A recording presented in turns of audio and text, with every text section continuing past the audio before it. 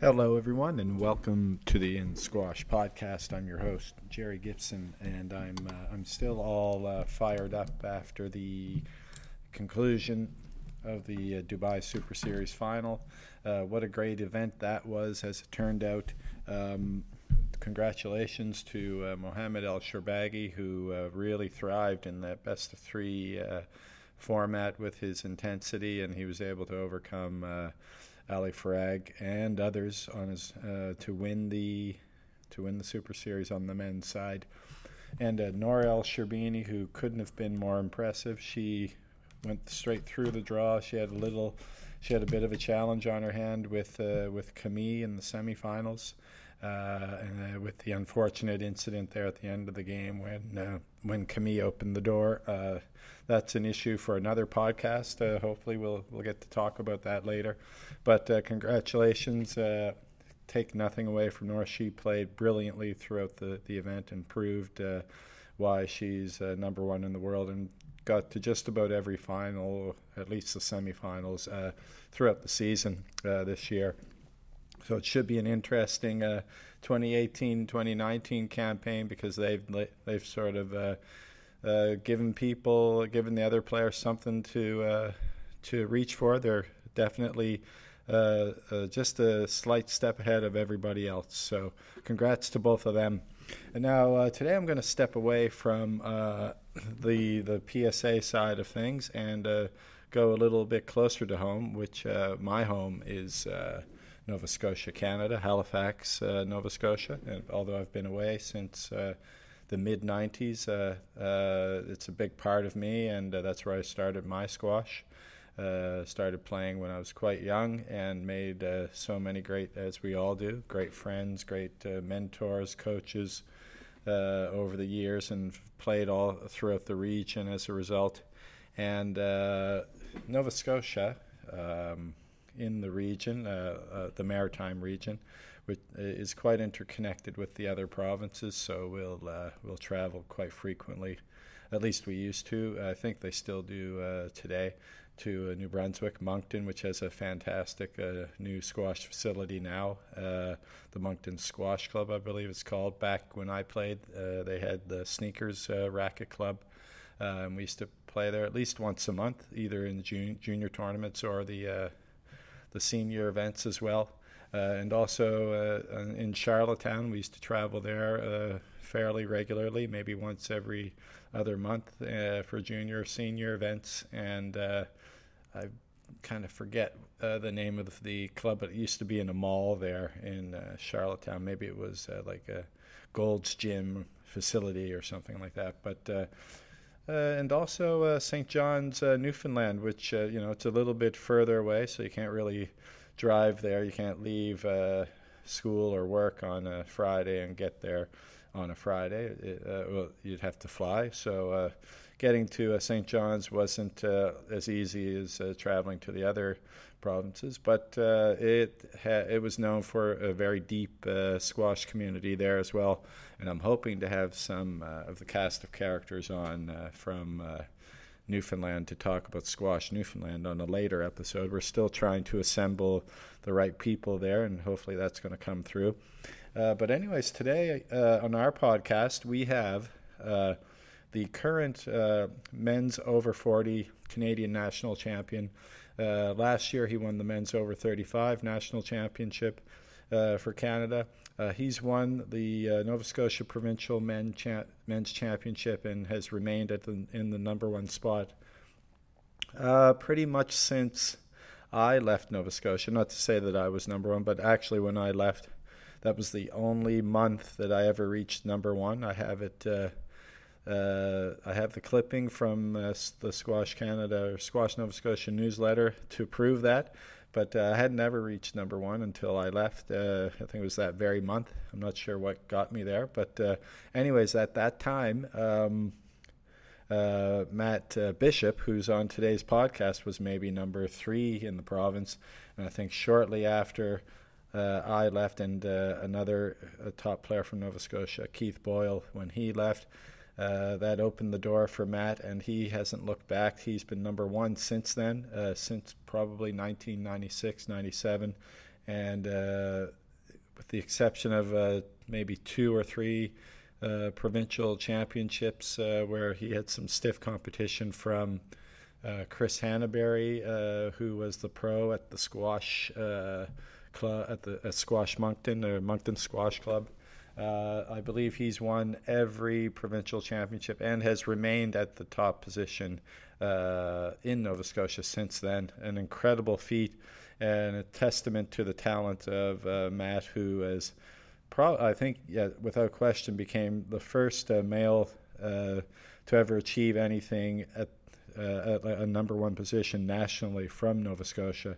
I think may have started back when he was in juniors. He won a version of the Canadian Junior Championship in Montreal. Maybe it was the Eastern Canadian Junior Championship. And I think from then he started having very, very respectable results nationally, getting well into the draws, and then more recently winning, of course, the over 35s and the over 40s. The last person, I think, to win in over 35 was also the last person to sort of dominate in Nova Scotia, a fellow by the name of David Bevan, who was the top player in the men's division when I broke into the open division back in 85, 86 as a junior. He dominated the men's division for maybe 4 or 5 years before he left for Ontario.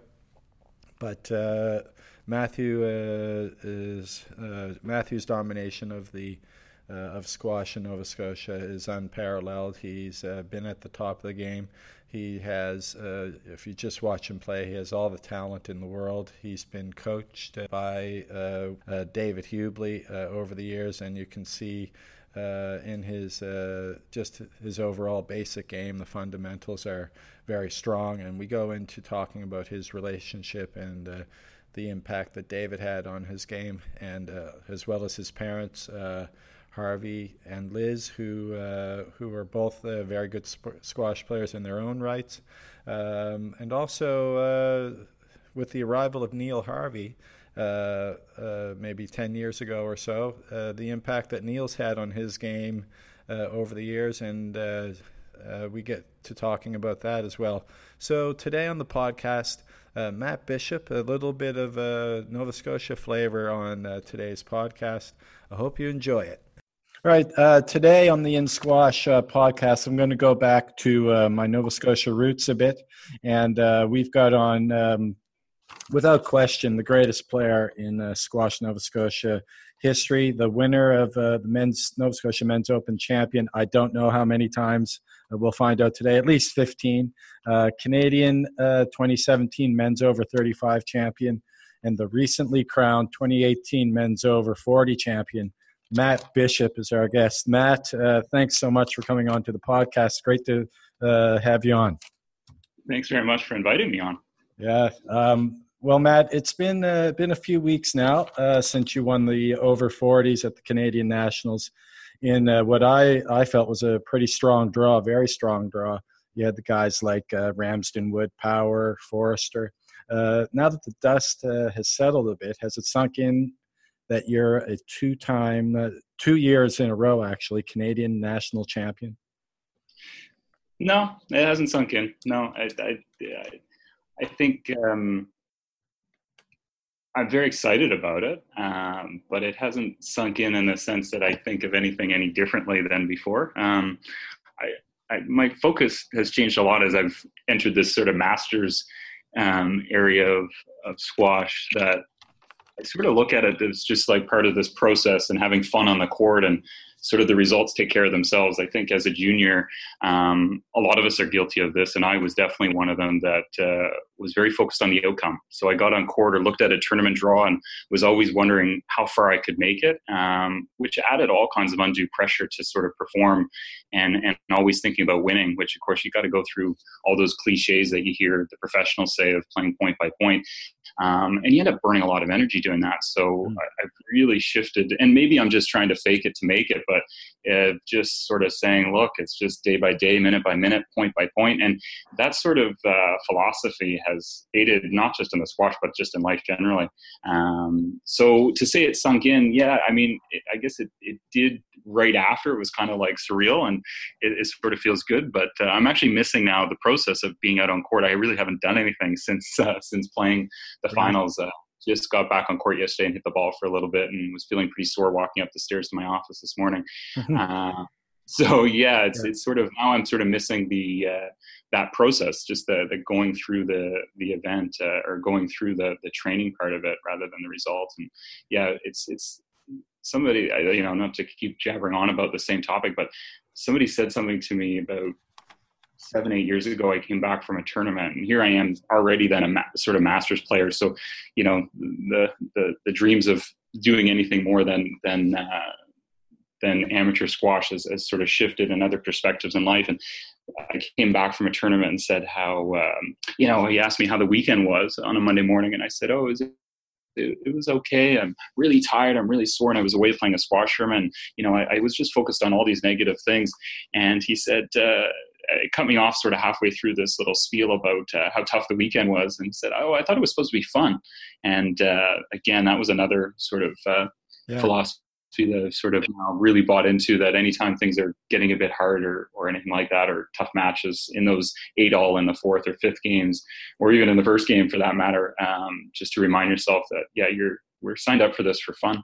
This is not a living. Do you find that that's the case for most of those guys, like Ramsden, Woodpower, Borland, Trevor? I think Trevor was actually in the draw as well. Is that the same sort of mindset that most of you guys have? It's like you're out there, you're having fun. Yeah, I think there's a wonderful camaraderie and just respect. And I think this is just part of maturity, right? And I think it's also a shift that's happening across sports. We're seeing this at the professional level too. A lot more smiles on court. There's a certain strong intensity, but we're seeing this more and more. Like I could say that in golf for sure. Like those top players are all sort of grinning and smiling, and sometimes waiting around until their competitors are done once they win a tournament.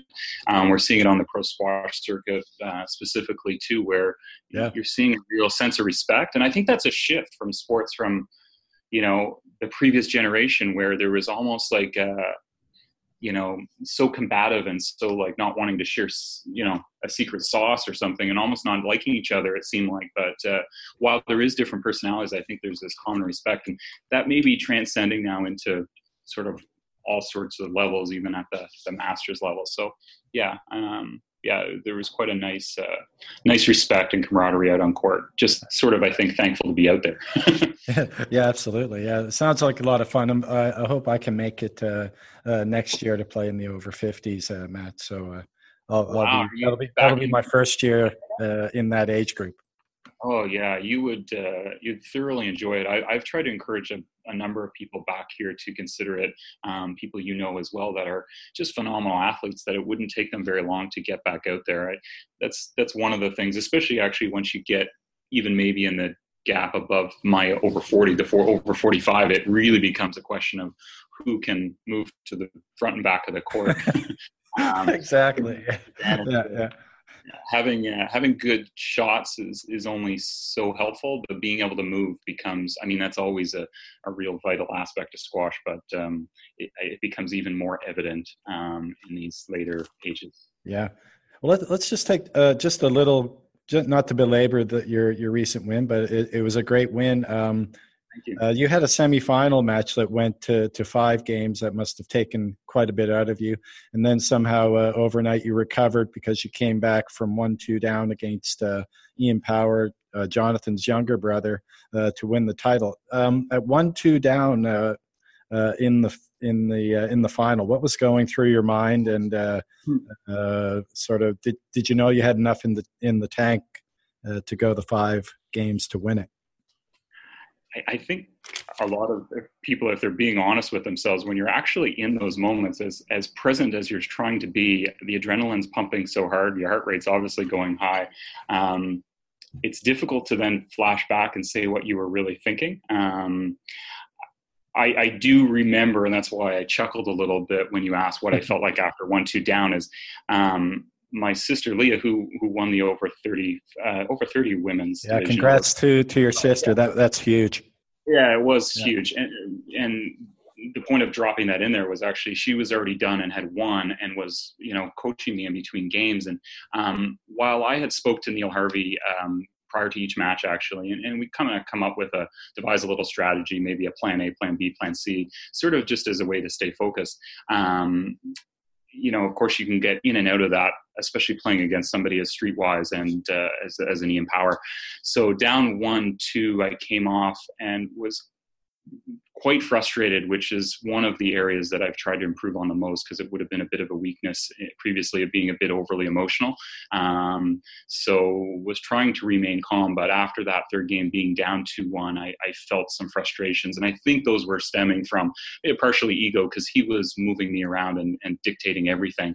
Whereas I felt that I was maybe the fitter player that should drag out the rallies and just wasn't able to do that. So, I remember she had been giving me advice in between game 1 and 2, and I came off after game 3 and sort of was frustrated and sort of, I think I did all the talking in between, and kind of maybe with some expletives in there of like, what am I doing sort of attitude. But it was enough of an event, and she did a really good job of sort of just staring me in the eyes. I recall this part, and just saying, you look totally fine. And of course, I don't know if Ian really wasn't looking as fine, but of course, that's a good thing to tell you to improve my confidence. And it says, you're looking great out there. If that's what you think you should do, then go do it. And that was enough to sort of, I don't know, just agree with me and then get out and get on with it. We actually had a really close fourth game. It was 11-8. And I sort of knew in that moment, like, I think we had a 6-all, 7-all, kind of one of those games where it could go either way, that I was using that sort of strategy of trying to smile. And it is fake.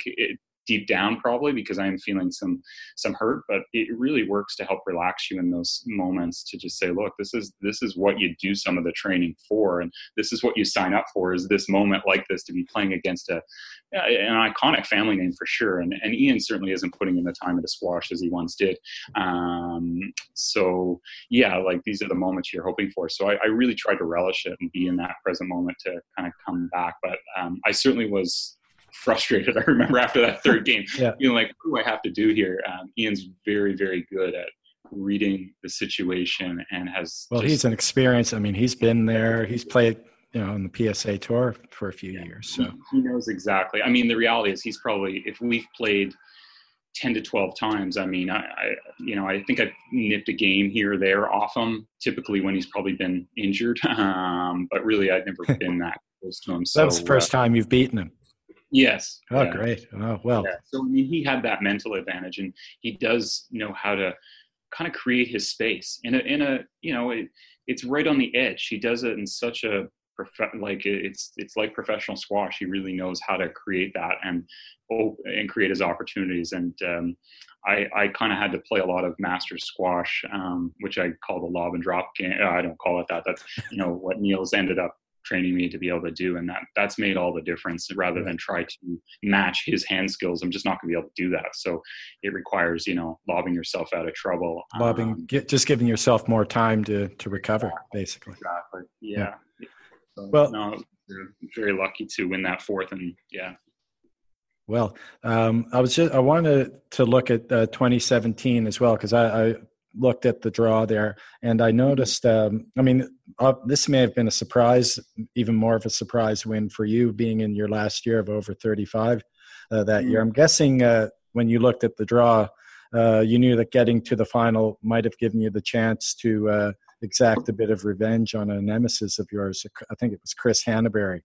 Was that the way you saw it? And how did you feel to get that win over 35? Yeah, that was a pretty, fantastic week in Toronto the year before, or last year rather. I would never. Chris is just a wonderful gentleman and great hands and speed, and so I'd never call him a nemesis. I'd probably actually put him on a minor pedestal, and that can make it a challenge to actually then try and beat them. Again, I credit to Neil Harvey with the tactics for that match, which were, he's a quicker player than you, and he's probably got better shots than you, which was always, funny when your coach tells you that basically the player you're playing is maybe better than you. So you're going to have to beat him with tactics. And Yeah. he described it as like almost the English squash versus Egyptian squash, and Right. Chris being for that Egyptian style of very, very good hands and good speed, that I was going to have to really lengthen out the rallies, straighten up the ball a lot and hit it high, which feels very counterintuitive, even the way you and I grew up playing squash. We like to sort of throw in the flashy nick off a serve or in the middle of a rally. And that really, exactly, yeah, great master shot. But that's sort of, that style, of course, isn't going to win you the marathon. It might win you a rally, especially against a guy as good as him. So I think I sort of surprised Chris, and he and I have shared a beer after the match about it. And he joked. He said he just wasn't anticipating that in the past. We had played only probably 5 times before that, but each time he'd sort of just dragged me out and beat me 3-1 almost every time. And it's usually, again, I tired myself out trying to overhit it or going for outright flashy winners instead of just sort of dragging out the proceedings with some really long rallies and then frustrating him where he felt he had to take it in short. Do you think this, I'm not sure if this is accurate or not, but do you think maybe being away from the hometown crowd or being away from home soil maybe took a bit of pressure off of you in that way? Yeah, I actually know, only because, what has changed in the last 2 years, if there was like things you could pinpoint for getting that extra 5% to close these wins out, is actually in Toronto. I stay with my sister, my youngest sister, and then Leah, actually, my other sister, came up to play in that nationals as well.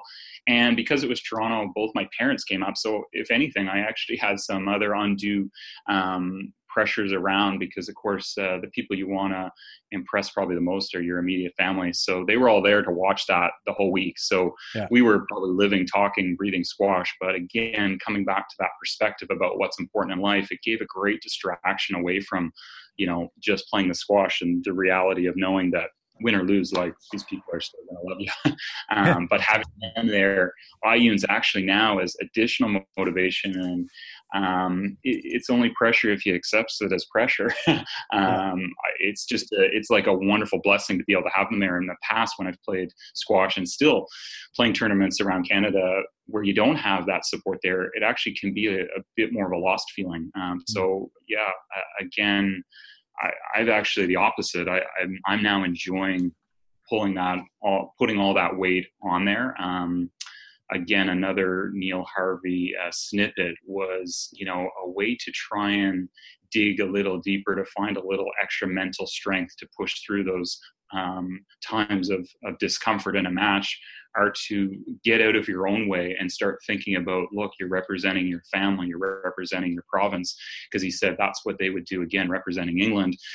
In his case, we would use that as representing your teammates. And while that can be viewed as extra pressure, if you spin it that way, it can actually be viewed as a great way to give you that little adrenaline hit or that extra little push, which again has made it's made a big difference, I think, in actually being able to solidify. Because I think there's been plenty of people. I appreciated your, very complimentary comments of but I think there's been plenty of players from here that have actually been just as good, that maybe just didn't have that little extra 5% to sort of close those things out. That little bit extra. Yeah, and those have been.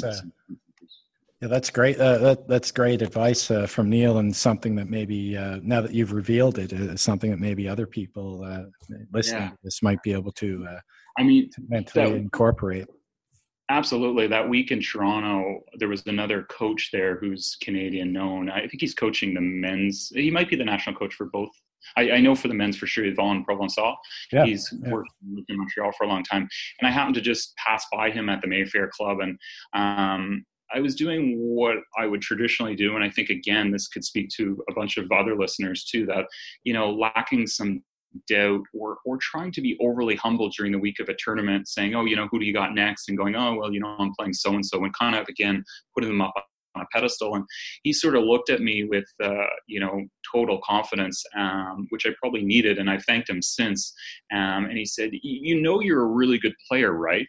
And, you sort of, are bashful about that. And you sometimes need that little bit. I think it can go overboard too, but that was very helpful during the week, especially during a tournament, because I think all players, question like their ability that week, and want to perform at their very best. So they do put that pressure on themselves. So hearing that from somebody who's a good coach and somebody you respect, something as simple as being reminded of that, shows how fickle confidence can be. And it was very helpful, very helpful. Well, Matt, I just want to look back a little bit, but before I do, you've been Nova Scotia provincial champion, as I said earlier. I'm not sure how many times, but I'm guessing it's about 15. Now, before I'm not counting. Sorry? Okay, yeah. I'm not counting. I have no idea. Yeah, don't count anymore. But I'd say it's at least 15. But before you, there was really no one who dominated the game. I'd say the last person who did was a fellow by the name of David Bevan, who may have won like 4 or 5 provincial championships over 6 years. Right. Now, is the plan to just continue on as long as you can keep it going? And if so, what motivates you provincially to keep playing at this level? And how much longer do you see the titles racking up? It's a good question. You don't know. I mean, again, some of those results are just a function of timing, right? Like, we live in a relatively small place here in Halifax. So depending on the development we have and depending on some of the students that move here, because that's sort of what's influenced maybe some of the quality of play around here lately, is we've had a few students move in who are younger, who are decent players, and they improve their game too. So some of that's just a function of who's here and who's playing versus, people like yourself who then move away maybe that would have challenged for some of those titles. But, you can only play the people that are put in front of you.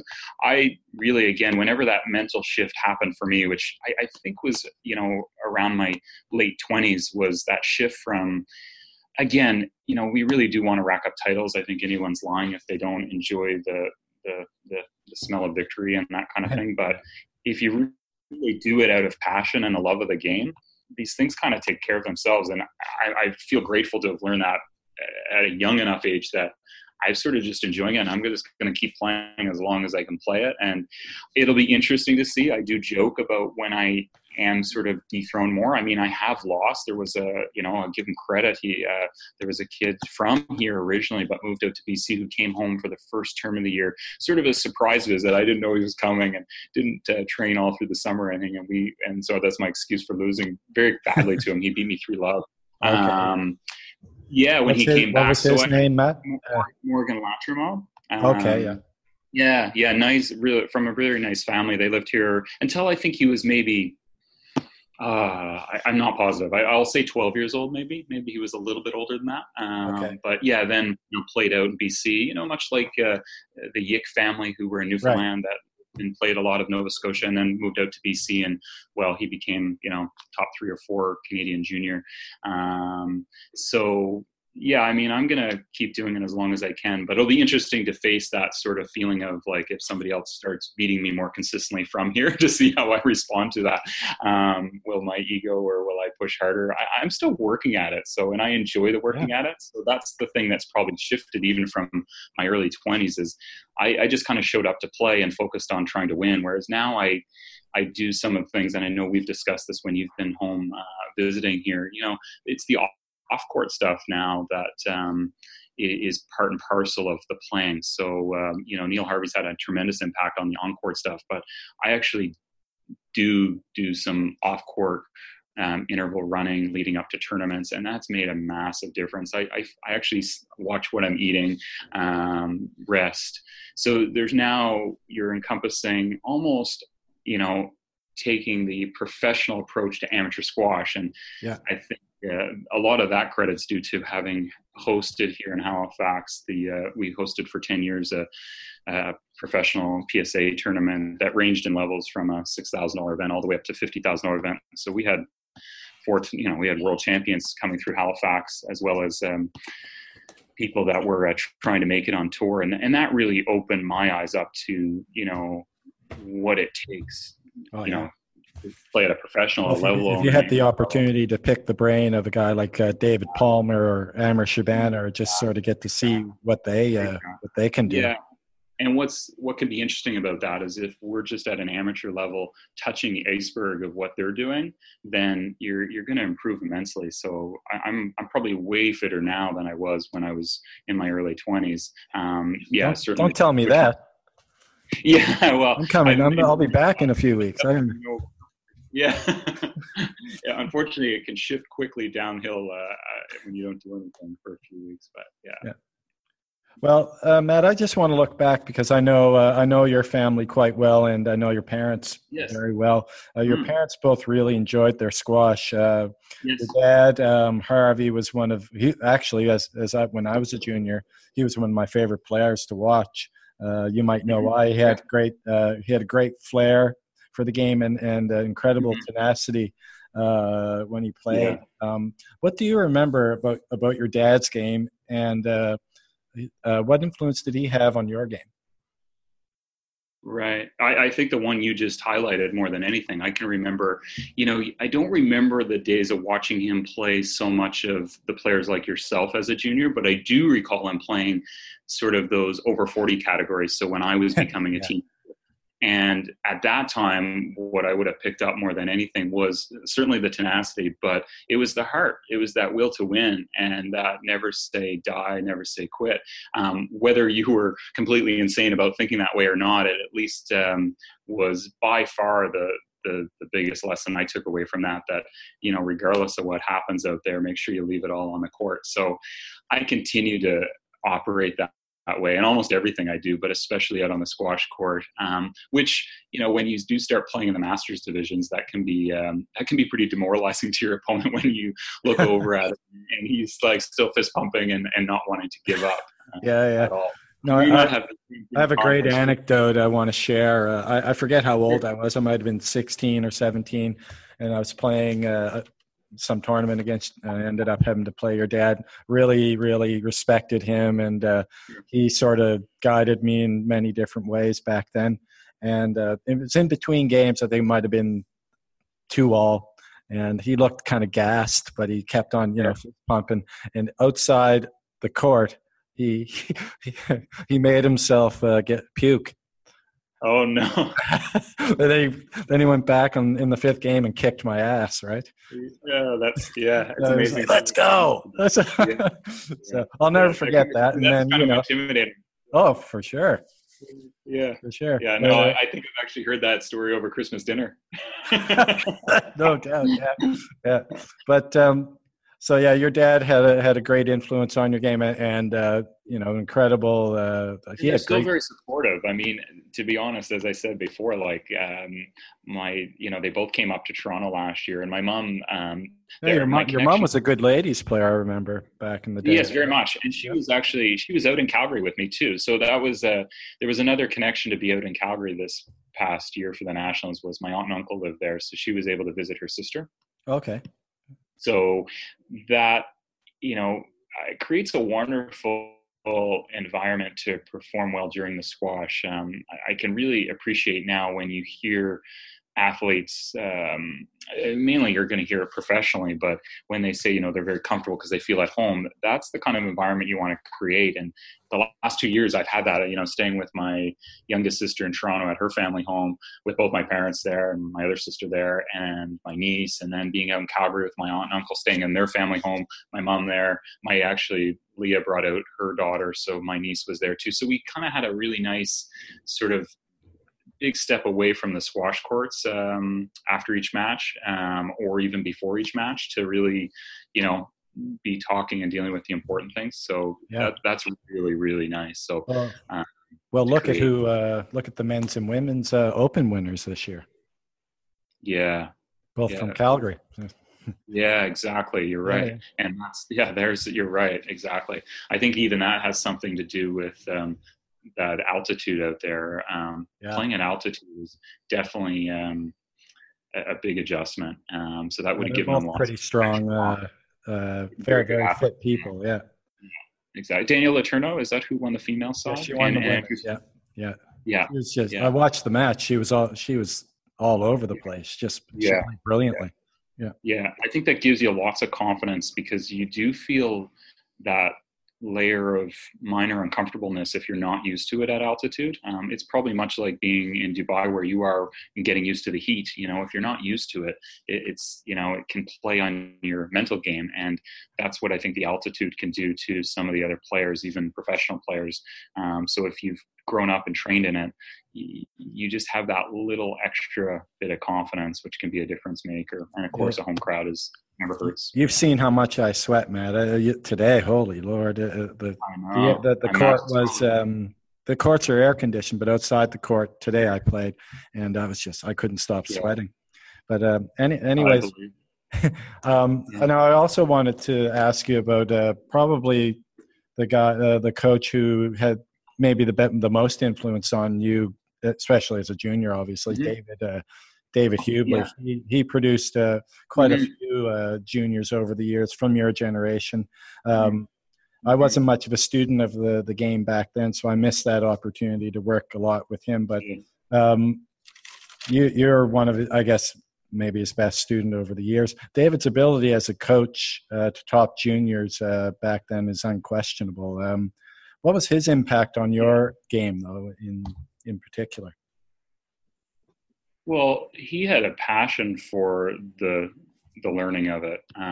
His background being a teacher, he also had the patience to deal with teenagers, which, you're going through more than just trying to play squash at that age. You're going through trying to grow up.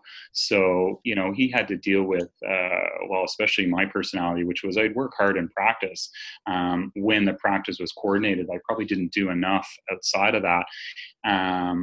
But he was unwavering in the amount of time he would volunteer to, because that's really what it was. He was always just putting up his hand to be there to try and make us better, whatever that required. So, that commitment was obviously what he helped me with. And to stay patient through those kind of bit of emotional roller coasters that you go through. And like I said, because I was focused probably too much on outcome back then, he sort of would try and help manage that. And I think neither of us maybe had enough sort of experience to know actually how to work on that.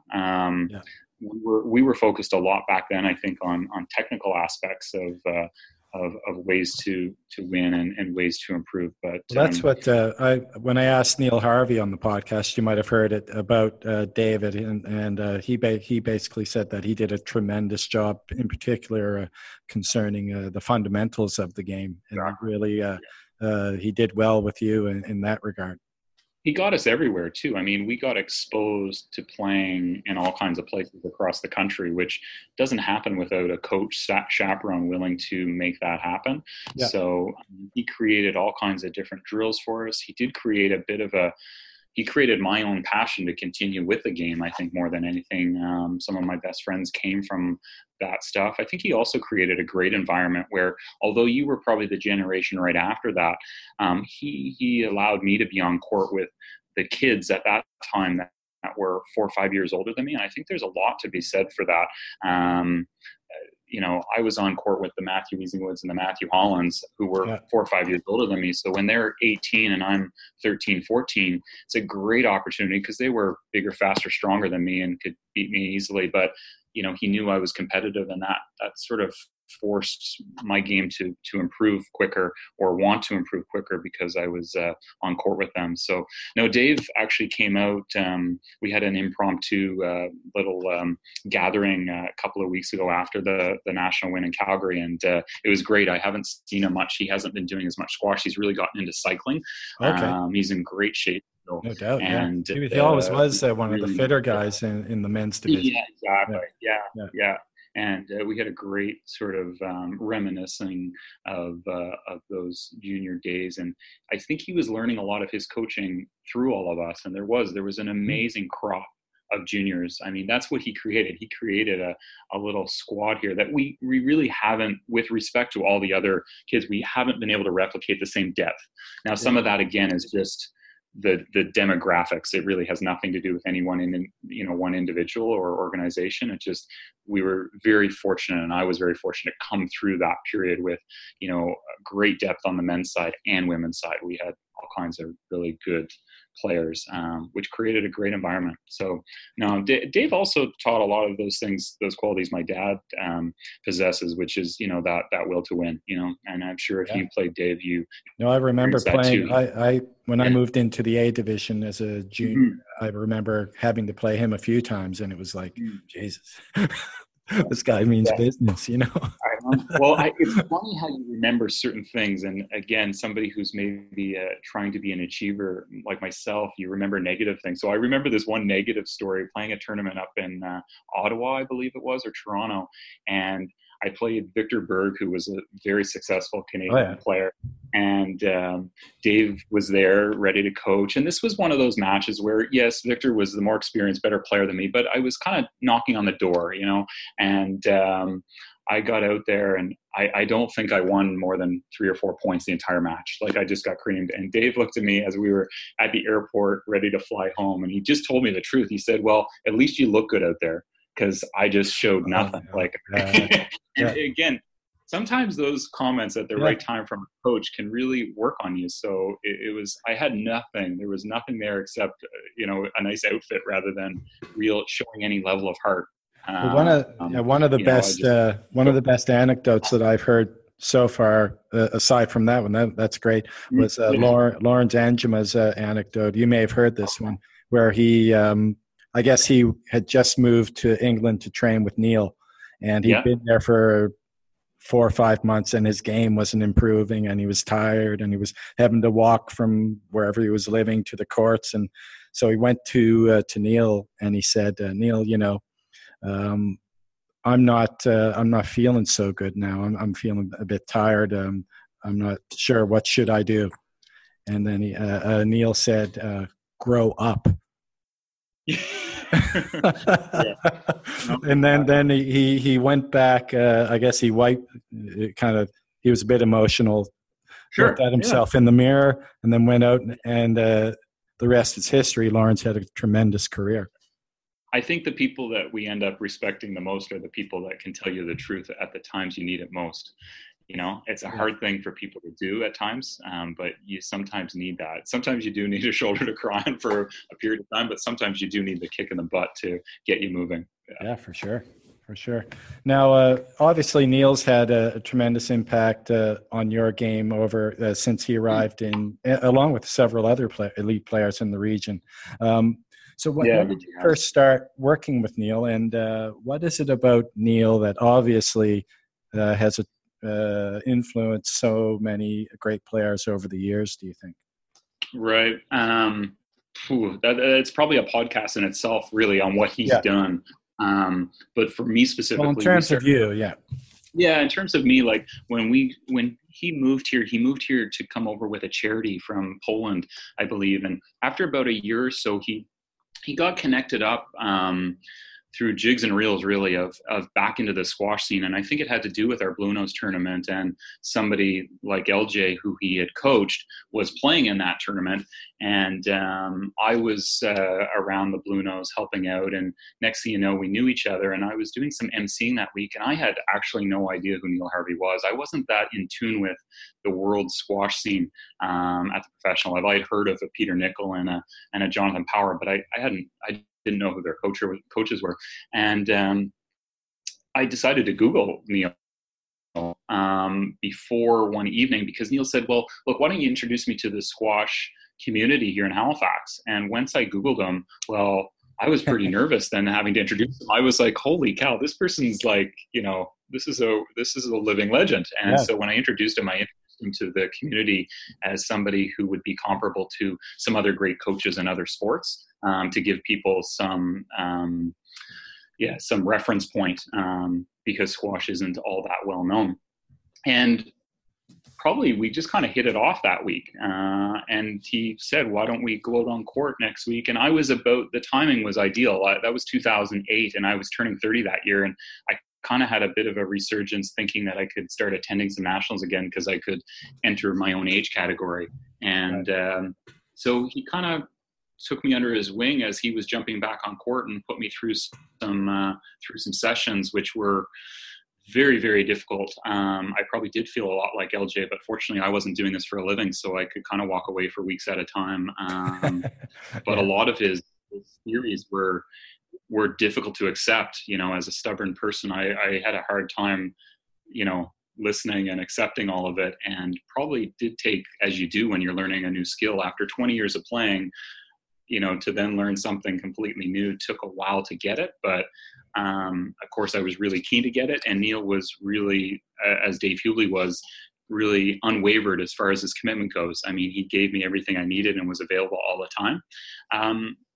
What I think he does that's different, or what really adds that, again, I come back to that additional 5%, and it's probably more than 5%, is he's not just all in on the court. And Dave Hubhley had a lot of this qualities too, because I can remember Dave driving me home from coaching sessions, and it's kind of the off-court time that they're willing to spend with you, and they strategically set up. And Neil's office, as he would call it, was a little pub now for us here in Halifax, the Henry House.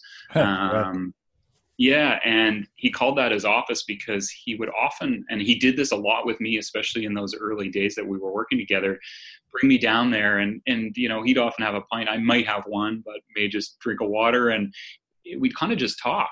And that was his way to sort of find out his player. Yeah. And I think he did this with every level. That was what's so... Yeah, he mentioned, or Lawrence mentioned, that he used to do that like after the training sessions, and they'd all go out and have a drink. He was very genius at this, because I started to learn that we would have these after sessions, we'll call it, and you might realize by the end of it, we never asked one question about him. He was so focused on me. And he might have been going through a whole bunch of stuff, but he would find everything going on that was making that player tick.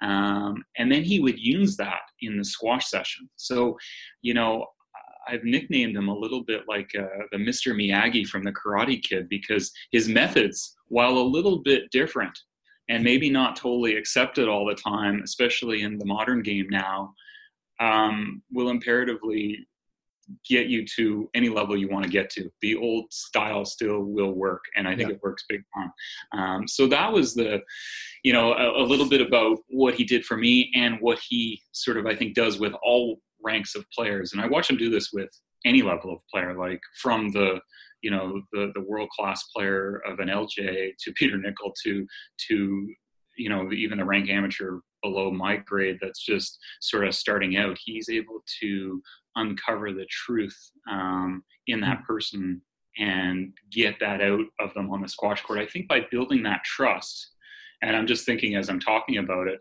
he builds that trust with you that you're then willing to give him everything on the court, because you're then not afraid to show any of your vulnerability. There's no holdback. Yeah, that's so ego's involved. He wants to take the ego out of the player. Yeah, it's very powerful. So, yeah, I mean, a session with Neil as well, I think he was renowned for this globally. It's going to be hard work. He came through as a player of the generation where they may be guilty of overtraining. Jonah Barrington and murder on the squash court. Yeah, doing 400s until you throw up kind of thing. Running 2 miles and then doing 3-hour sessions. So, not that any of us amateurs are doing any of this, but a squash session with him, I think that's why people sign up for it. You're a little nervous going into it, because you better have rested a bit, and he's going to ask a lot of you. And traditionally, I think with the professional squad, he did this, like, for every minute you were late, it was 10 court sprints. So I think he's got a bunch of stories of some guys that literally had to run like 1,000 court sprints because they were late. Did he apply that to you as well, Matt? I think he softened up immensely, and I'm aware of it, but I think he initially added some difficult times in order to test. And once he knows that you can sort of respond to the test, he will still imply it when he thinks it's required. And that's where his gift is understanding that today's a day where I should push the person, and today's a day I will let off pushing them. And he's able to identify that like on, at least in my personality, which, I've heard him say before, there's 1,000 Matt Bishops or more around the world. So, and that's not to discredit me. It's just to realize that, the world doesn't revolve around that one person. Like, so he's seen it before. And he's just very gifted at doing that. So yeah, there was, we still do sessions where, if I'm working with another player and we've maybe made a few unforced errors off a Boast drive drill, you can hear him speak up, and he speaks in a very authoritative tone, which again gets the players responding, that the next 10, every 10 is 10 court sprints, and it's awesome. Sort of just expected. Yeah. And it works. This strategy works. Like, all of a sudden we don't hit the 10 anymore. We're more focused, we're more disciplined. Well, Matt, it's great to look back, and great to talk to you about your squash. But I've got one last question for you. Okay. Are Matt Holland and Sam Balla ready for a beatdown in a few weeks? Oh my, that is a tough question. They're always ready for anything, and if it involves talking about it, they're all there. Whether they can bring anything is another question, but as far as the talking goes, they're better than anybody. Yeah, they are. They are. Well, I think they better brace themselves, my friend. Yeah, I like it. I think we've deepened our connection for sure with this podcast. So we have strength in that connection now too. All right.